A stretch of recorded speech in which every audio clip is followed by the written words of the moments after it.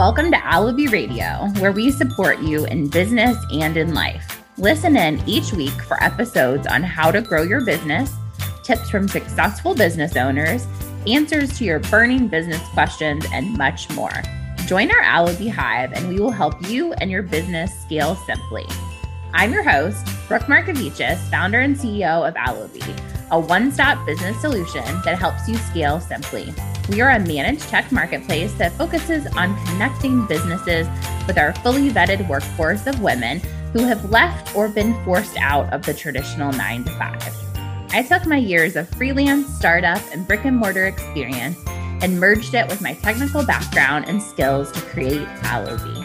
I'm a mom of two, Lily, who is a first grader, and Lucas, who just entered pre-K. I live in the sunny South in Durham, North Carolina. I'm married to my soulmate. I'm a total book nerd, tech geek, and have built multiple businesses while raising babies. My hope is that this podcast will bring you actionable tips, tricks, and tools that will help you gain momentum in your business and life.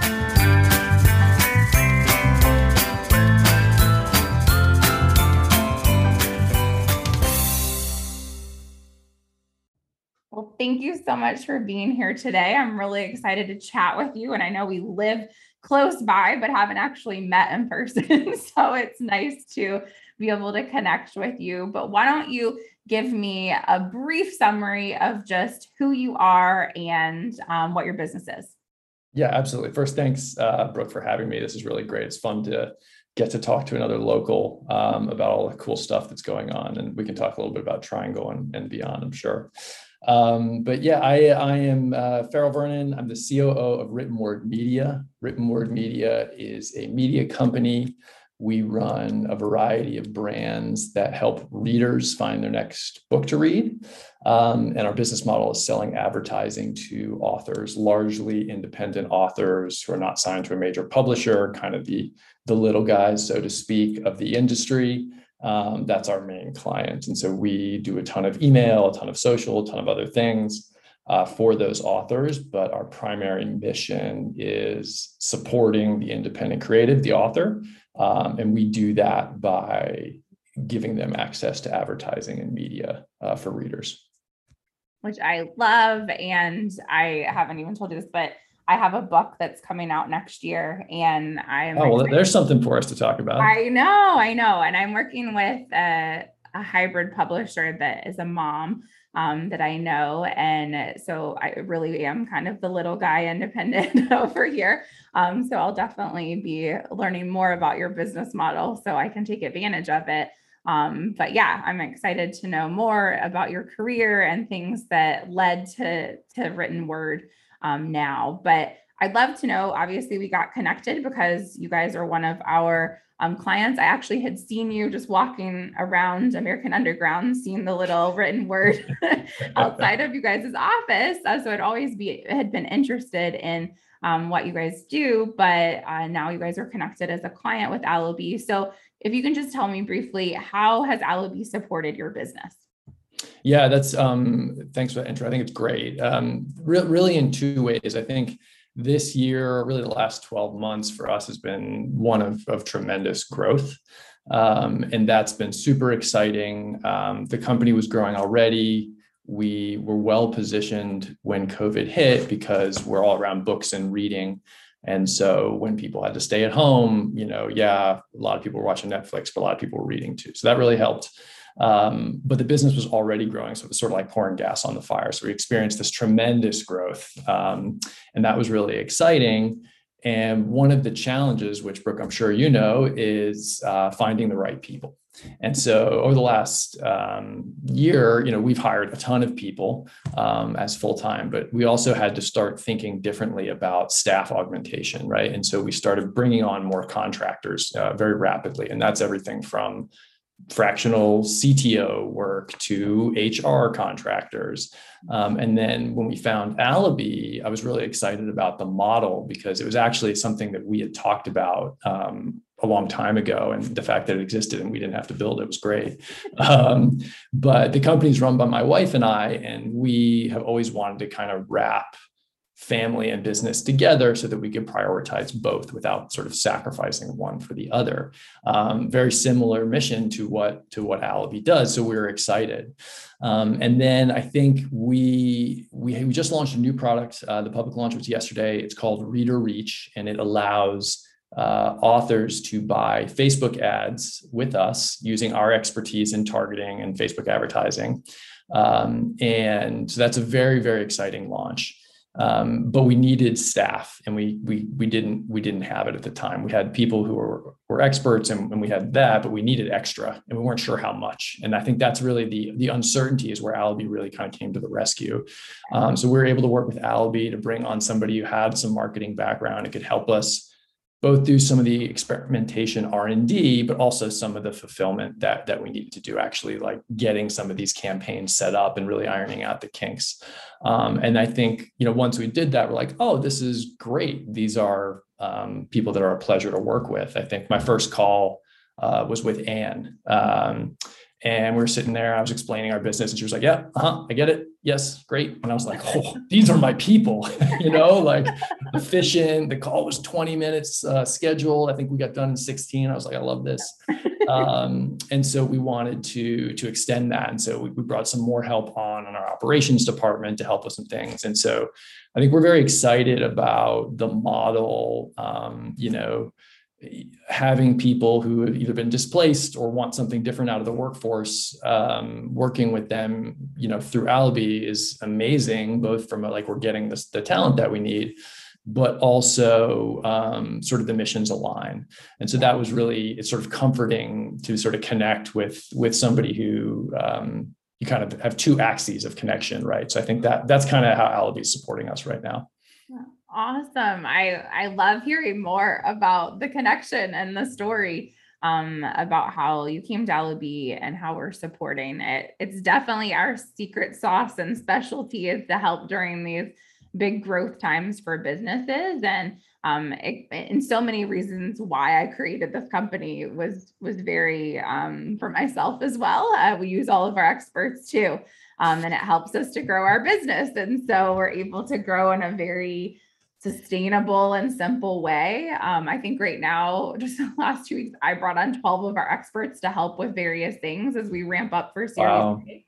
So it's been crazy, but it was so simple. I'm like, oh, I need these 12 people to just come do different things for us instead of having to worry about vetting them and bringing them on. So totally. I'm so glad that they're able to support you guys. And I love what you're doing with the new launch. I'm definitely going to I'm going to need this for when I launch my book to be able to use the Facebook ads. I mean, that's so smart. So congratulations. Yeah, thanks. It's something we've been hearing a lot from authors is, you can spend a lot of time on Facebook advertising, learning it. Yeah. But the way you learn is by spending money, and you take lumps and you make mistakes. And everybody who's run a small business and tried it before has made those mistakes, us included.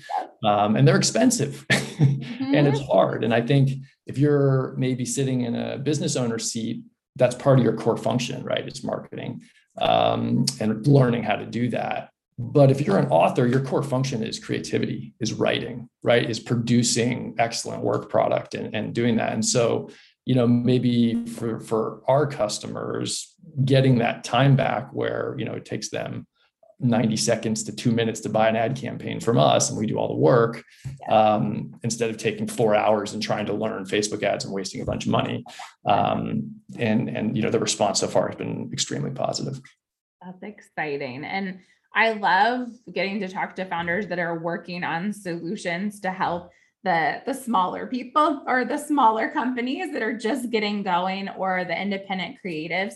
And that's a big reason I started Allaby too, is because I wanted to make sure that the people that the bigger companies weren't hitting were getting the same opportunities as they were. Because if not, just as you said, we threw a lot of money at Facebook ads before we knew what was going on. And now we have an expert that helps with that. But Prior to that, I mean, you're just throwing money at a fire and it's burning. So you need somebody that can help support you and then niche down in what you specifically need, which is even better. So I think the more companies like ours that are coming up to help support the earlier business owners or creatives is just wonderful. That's what's needed out there to help all of us entrepreneurs get where we want to go. Yeah, I couldn't agree more. And a lot of our authors are like little mini businesses, right? Very, very small. Typically, it's either them writing and doing everything themselves. Often there's a spouse that helps out, or like a cousin or a family member who kind of knows some stuff and is helping them out. Increasingly, we're seeing authors hire virtual assistants, which is, I think, something else that Alibi does to help with a lot of this stuff. So it's interesting seeing these, creatives, these people who are really following what they were put on this earth to do, figuring out the business side, and our mission is to support them in whatever way we can. Yeah, no, it's awesome. And I remember starting out as a freelancer 7 years ago when I left Postmates, and there was plenty of information out there. It just wasn't in one place or even three places. It was all over the place. And I kept always telling myself that I vowed to find a better solution for people for this, that it wouldn't be as hard to get up and running or to get yourself moving in the right direction. Because it shouldn't be that hard. And especially if you have a family and you're, spending a lot of time there, time is insanely valuable, and you don't want to be wasting it on the little things when you want to, you shouldn't have to. So I love when we're able to kind of support those specific tasks that we want to have done. Yeah. Well, I'm sure we could talk business all day about all the cool things that we're both doing. But I'd love to know about how your career got started. You didn't start here at Written Word. So how did things get started for you? So I'll give you the short version of the early part because it's maybe less interesting. But I majored in ancient Greek and Roman history, which was not necessarily a passion. I bounced around and I realized I needed to get out of school. I liked working better than going to school. Same way. I also was a history major, so maybe there's something there with us. There's something there, right? And the early part of my career I actually spent at a nonprofit. It was a research lab that helped. It was funded largely by the Department of Defense, and it was to build medical simulators. So basically fake bodies that doctors would practice surgery on, so they didn't have to practice on real live people. So a very noble goal, very cool product. I was introduced to a lot of technology that I didn't knew existed. I got to learn for some really cool people there. But I had this immensely frustrating experience where we'd build these things, we'd go to these shows, we'd see soldiers, military medics. That's who our product was built for.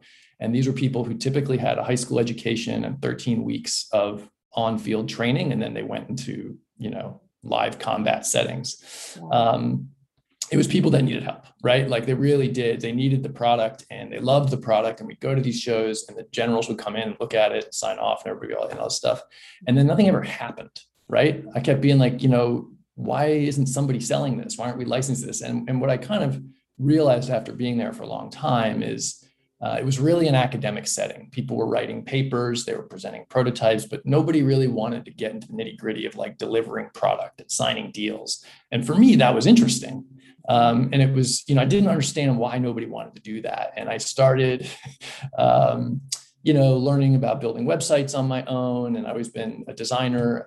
And so I started doing some of my own sort of freelance work. And I was like, oh, this is way better. And then, I got introduced to some people who'd gotten their MBA, and I was like, oh, that sounds interesting. Mm-hmm. So I got my MBA at Duke down here, and that was right around the great sort of recession, right? And so I started in 2007. I was like, I want to work for a small company in technology, in entrepreneurship.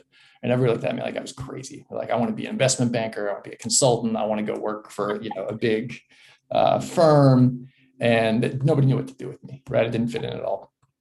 And then the Great Recession hit, everybody's internship stuff got rescinded. And I had been working with a local company, Reverb Nation, throughout my whole second year. And all of a sudden I looked like I knew what was going on. I didn't, right? It was luck, but people were like, oh, you have a job? Like you're doing, I'm like, yeah. But so I took that job at Reverb Nation and I was helping bands. I was building software for musicians. That was a really formidable experience. The founders there were really mentors to me, and they helped me. They gave me a ton of opportunity. I made a ton of mistakes, did a ton of things right on both sides. But it was a lot of fun. The people there were incredible. But I never really connected with music. I've never been a huge music person, but I come from a family of readers, right? Like my parent, like we always read, specifically science fiction. And so that was kind of like in me always, right? And then my wife and I had always talked about working together because we didn't want to, work for the man, so to speak. And she was consulting, doing online marketing consulting. She'd started this small website called Freebooksy, which we still have today. And that was to help her mother, my mother-in-law, sell a book that she'd written. It was a very niche piece of religious fiction, and we literally couldn't give it away. And so we'd set it for free. And so we started, kind of hacking together this website, and she would give away free books just in service of giving away my mother-in-law's book. And then authors started writing in because we were running ad traffic to it, saying like, hey, can I pay to be on there? Wow. And when people ask that, you say yes. Yes, you right? Always say yes. Yeah. Right. And so, and that was in the early days, and I wasn't working with her. She was doing it herself. And then when I started kind of coming to a point when I was at Reverb Nation about 6 or 7 years into it, where I was like, I'm ready for a change. And, I felt like the company was in a stable spot. I wasn't letting anybody down by moving on. We made the leap. And we started working together, and we, reincorporated the company from Freebooksy, which is one website, into Written Word Media. And now we have 5, and professionalized it. We built some software, we hired people and staffed up, and that's taken us a long time. But we've really been hitting our stride kind of the last 2 years in terms of growth and professionalization and being able to reach the right people. So that's sort of the origin story, and here we are. I love that. And I think it's interesting when I learned about how you were at Reverb, because before we moved out to the West Coast for 5 years, when my husband, he was working for Microsoft. So we went to the mothership for a while, and we first weren't sure we were going to move there. We were actually going to come to Durham about 5 or 6 years ago. And I was looking at startups in the area and different companies, and Reverb was one of them that was like hiring at the time. And so it's interesting, like how that dot could have connected a different way. Totally. But then we went out to the West Coast, and then the world of Allo came to be. But I love hearing about the early startups in Durham and all the fun stuff.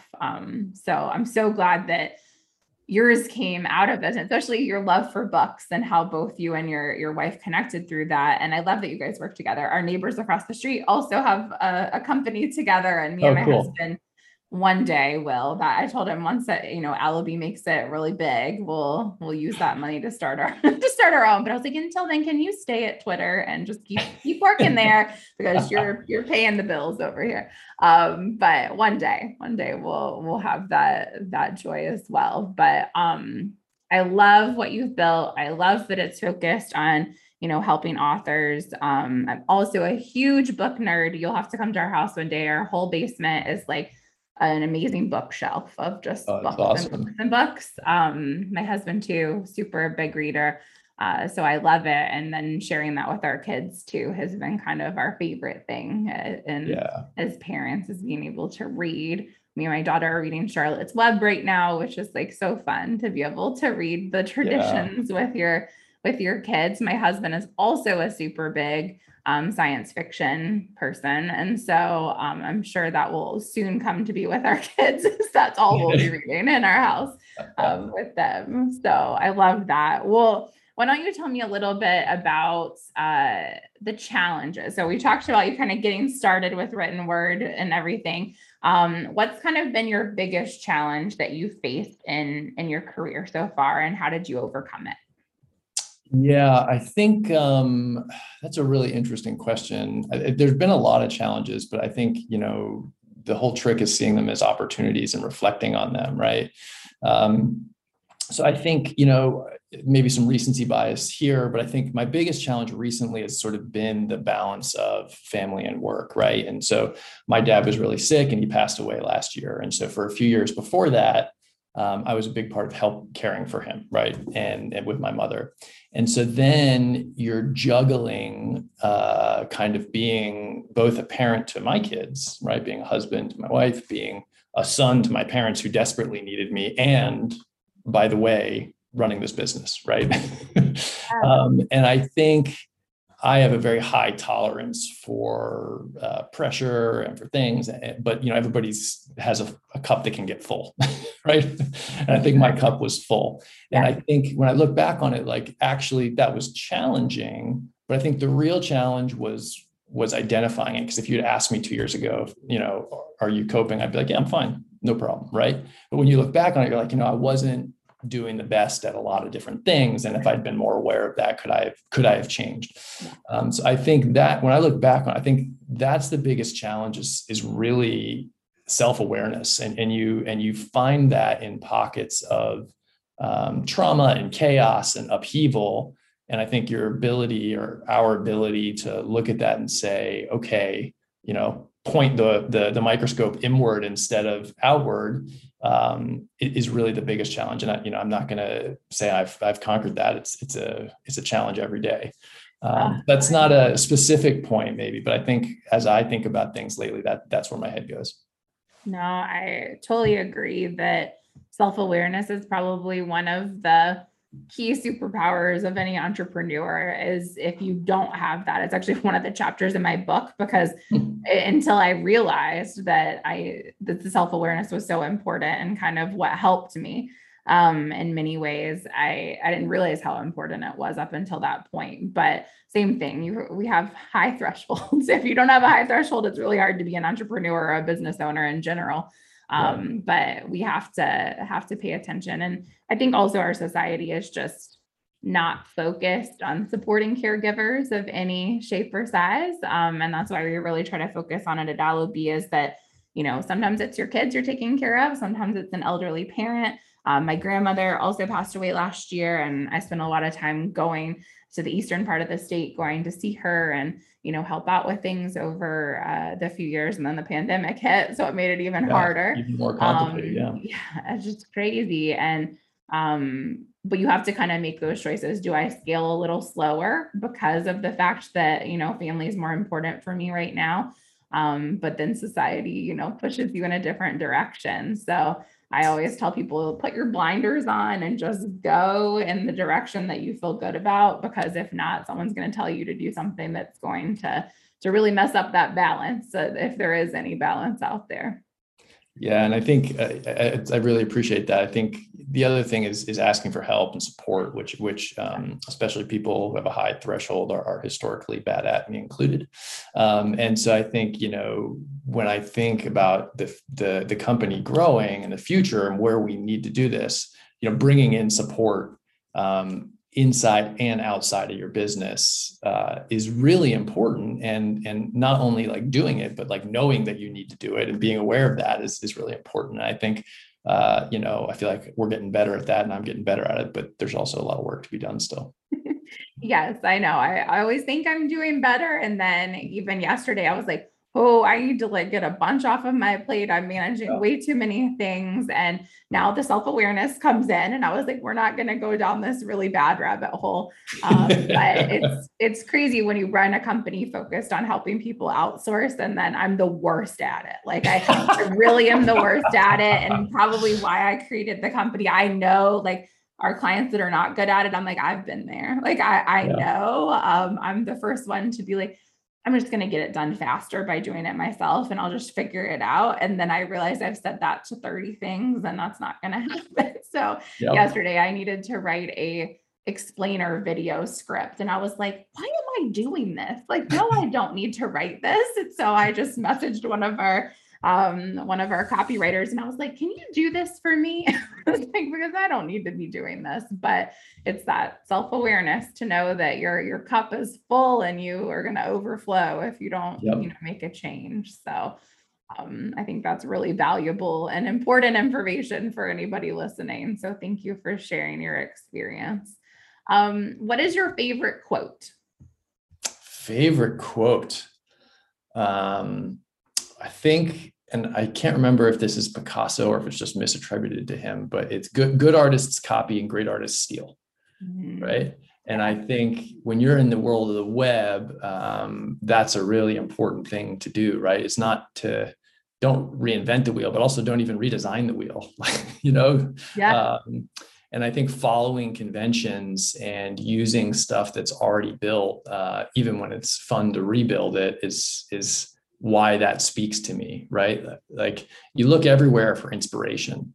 And I think one of the books that I read, I don't remember the name of it, but it's by the IDEO, one of the IDEO founders, and he talks about getting inspiration from other places. So like you're designing software, go to the grocery store, right? You're building a computer, go to the garbage dump, and like try to get inspiration from places that are so far away from what you typically do, and then don't feel bad about stealing it. Right.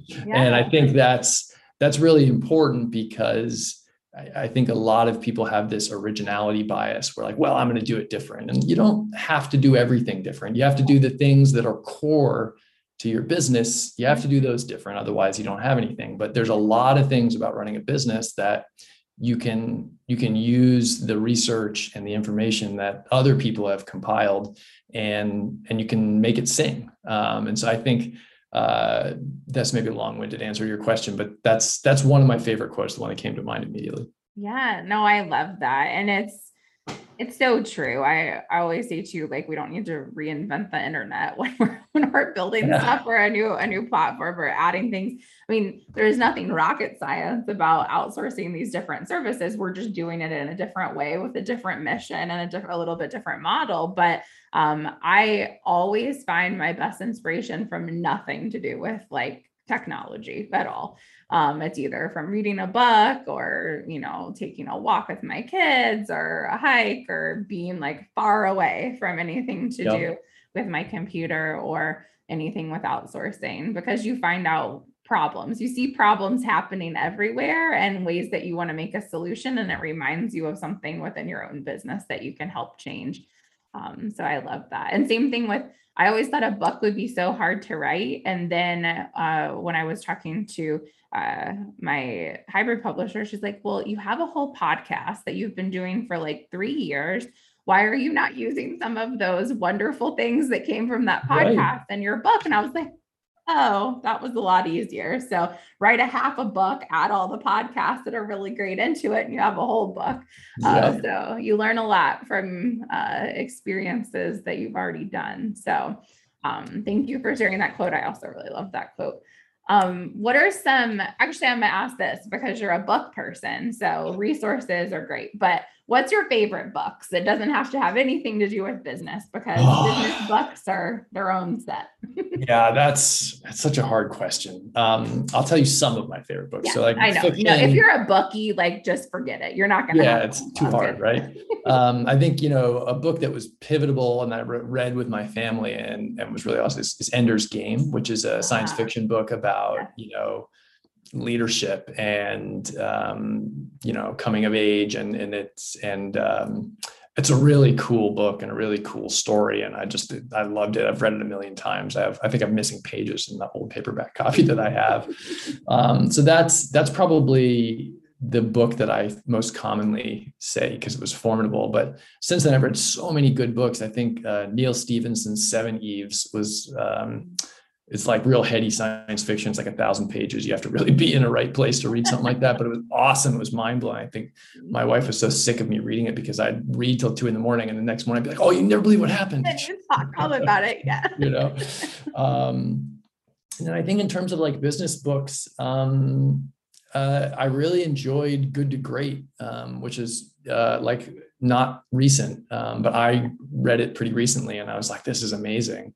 And then I think, in terms of like design, the visual display of quantitative information, which is Edward Tufte, who's, a little bit of a thinks very highly of himself, but the book is very good and very interesting. And if you're interested in sort of like design or maps or graphing or how to communicate visually, it's transformative.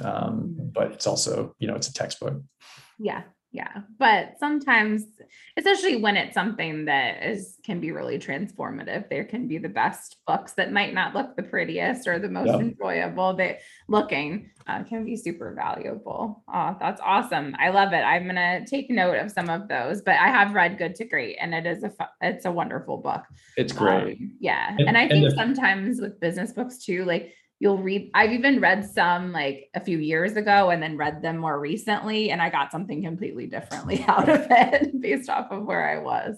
Yeah. And I listened to that book, which I think was a different experience. And it was the passion that he has for what he does is so fun. Like, it just makes the book so enjoyable. And I wonder if I read it, if I would get that, but he reads it.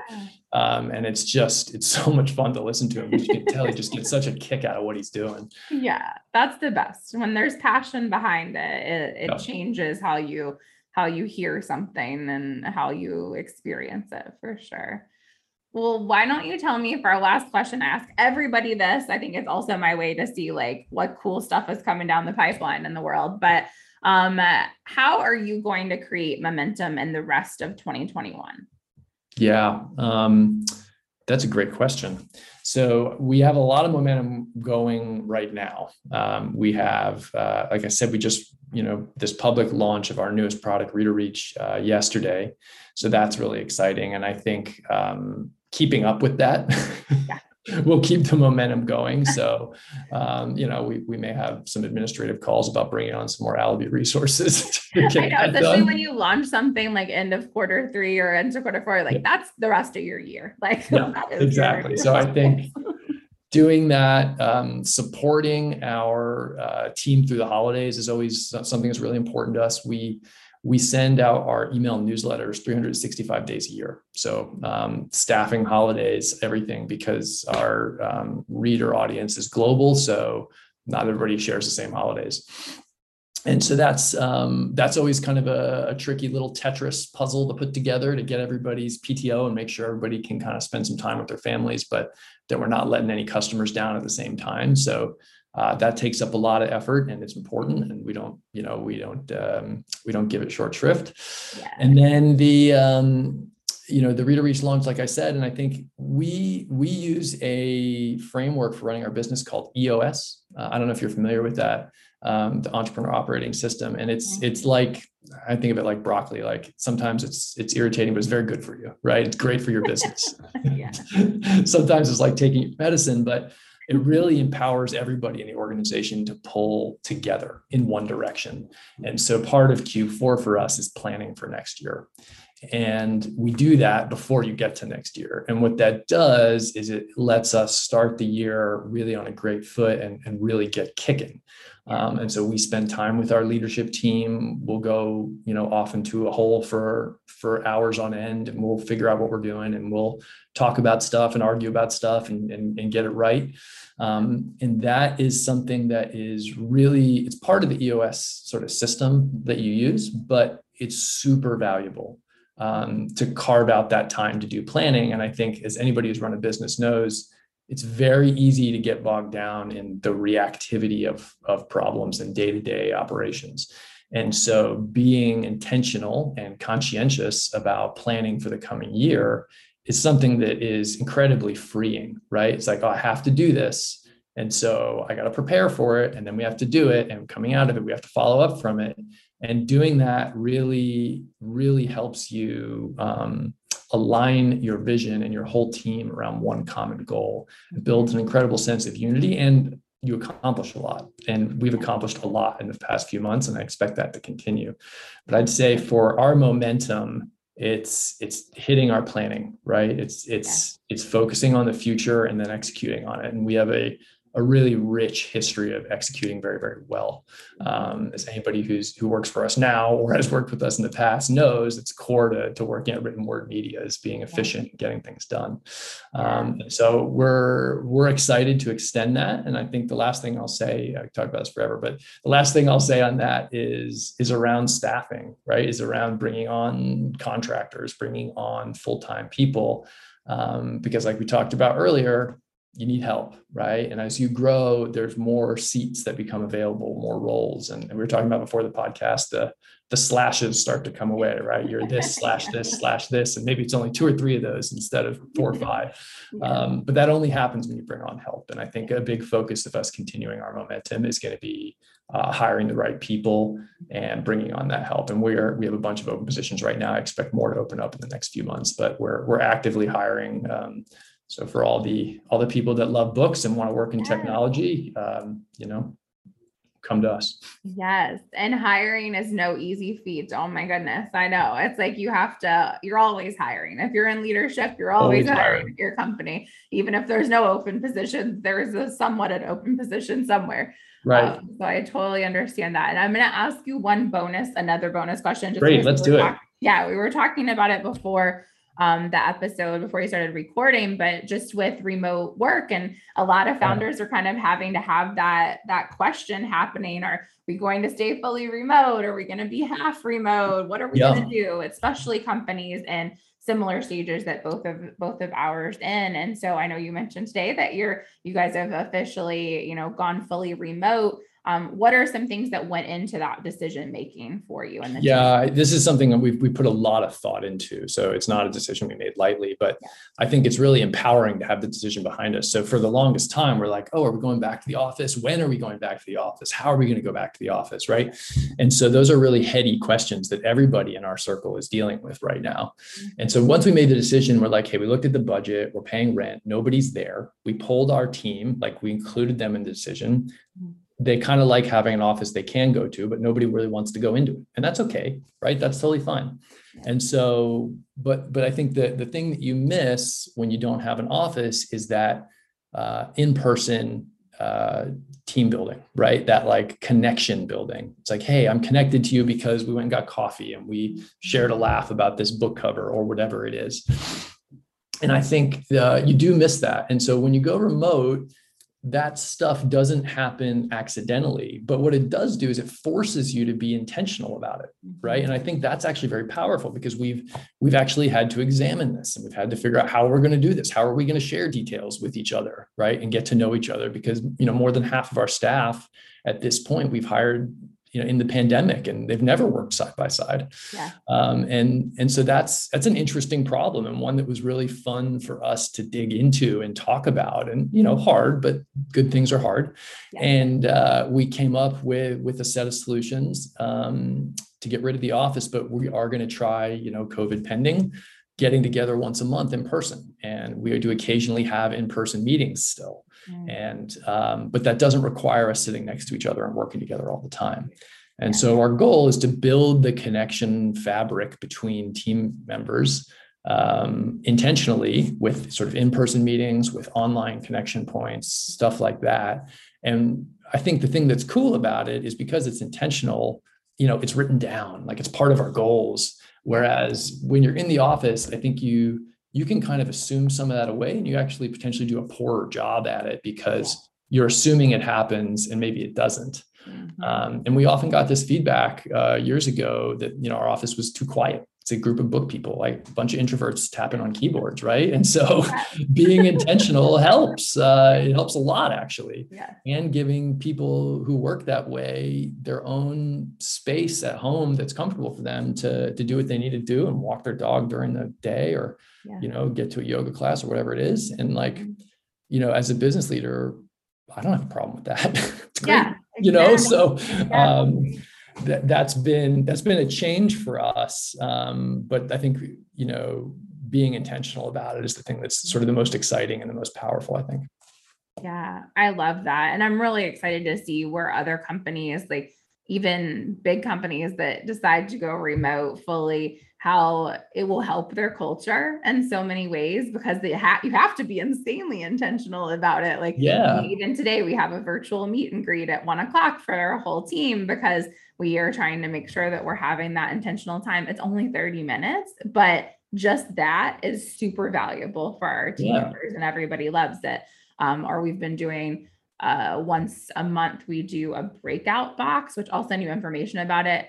Super cool concept. Yeah, I would love that. They send you a box for everybody wherever they're at. They send the box to them. And last week we did caramel apples. And so we made caramel apples together while we were on screen and chatting and laughing. We play a game. It's really low key. And then as the leader, they send you everything to run it. And so literally you don't have to do anything. So you get to have fun, which is rare. So it's actually really nice as a fun thing to do with your team, but super easy and low key. It just makes it easy. But I know.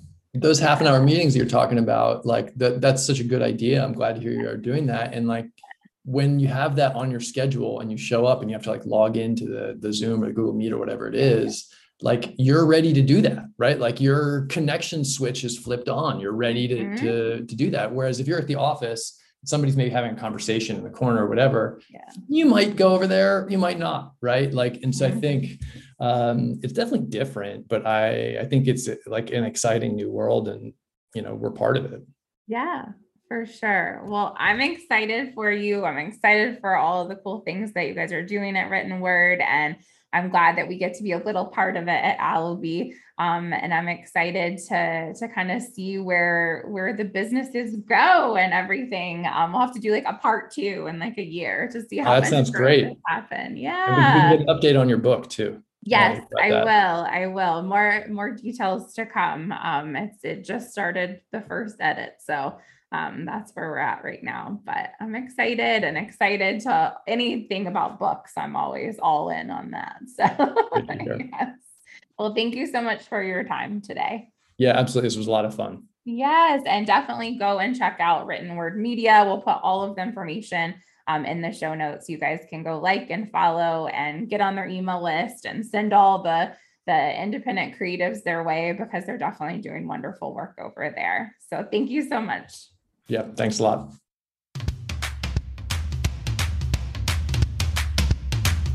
Thank you for listening to today's episode of Allobee Radio. Make sure to follow us so you never miss an episode. If you are needing support to scale your business simply, head over to allobee.com. That is ALLOBEE.com. Get $50 off your first service with code RADIO50. That's RADIO 50. Until next week, take action and gain momentum in your business and life.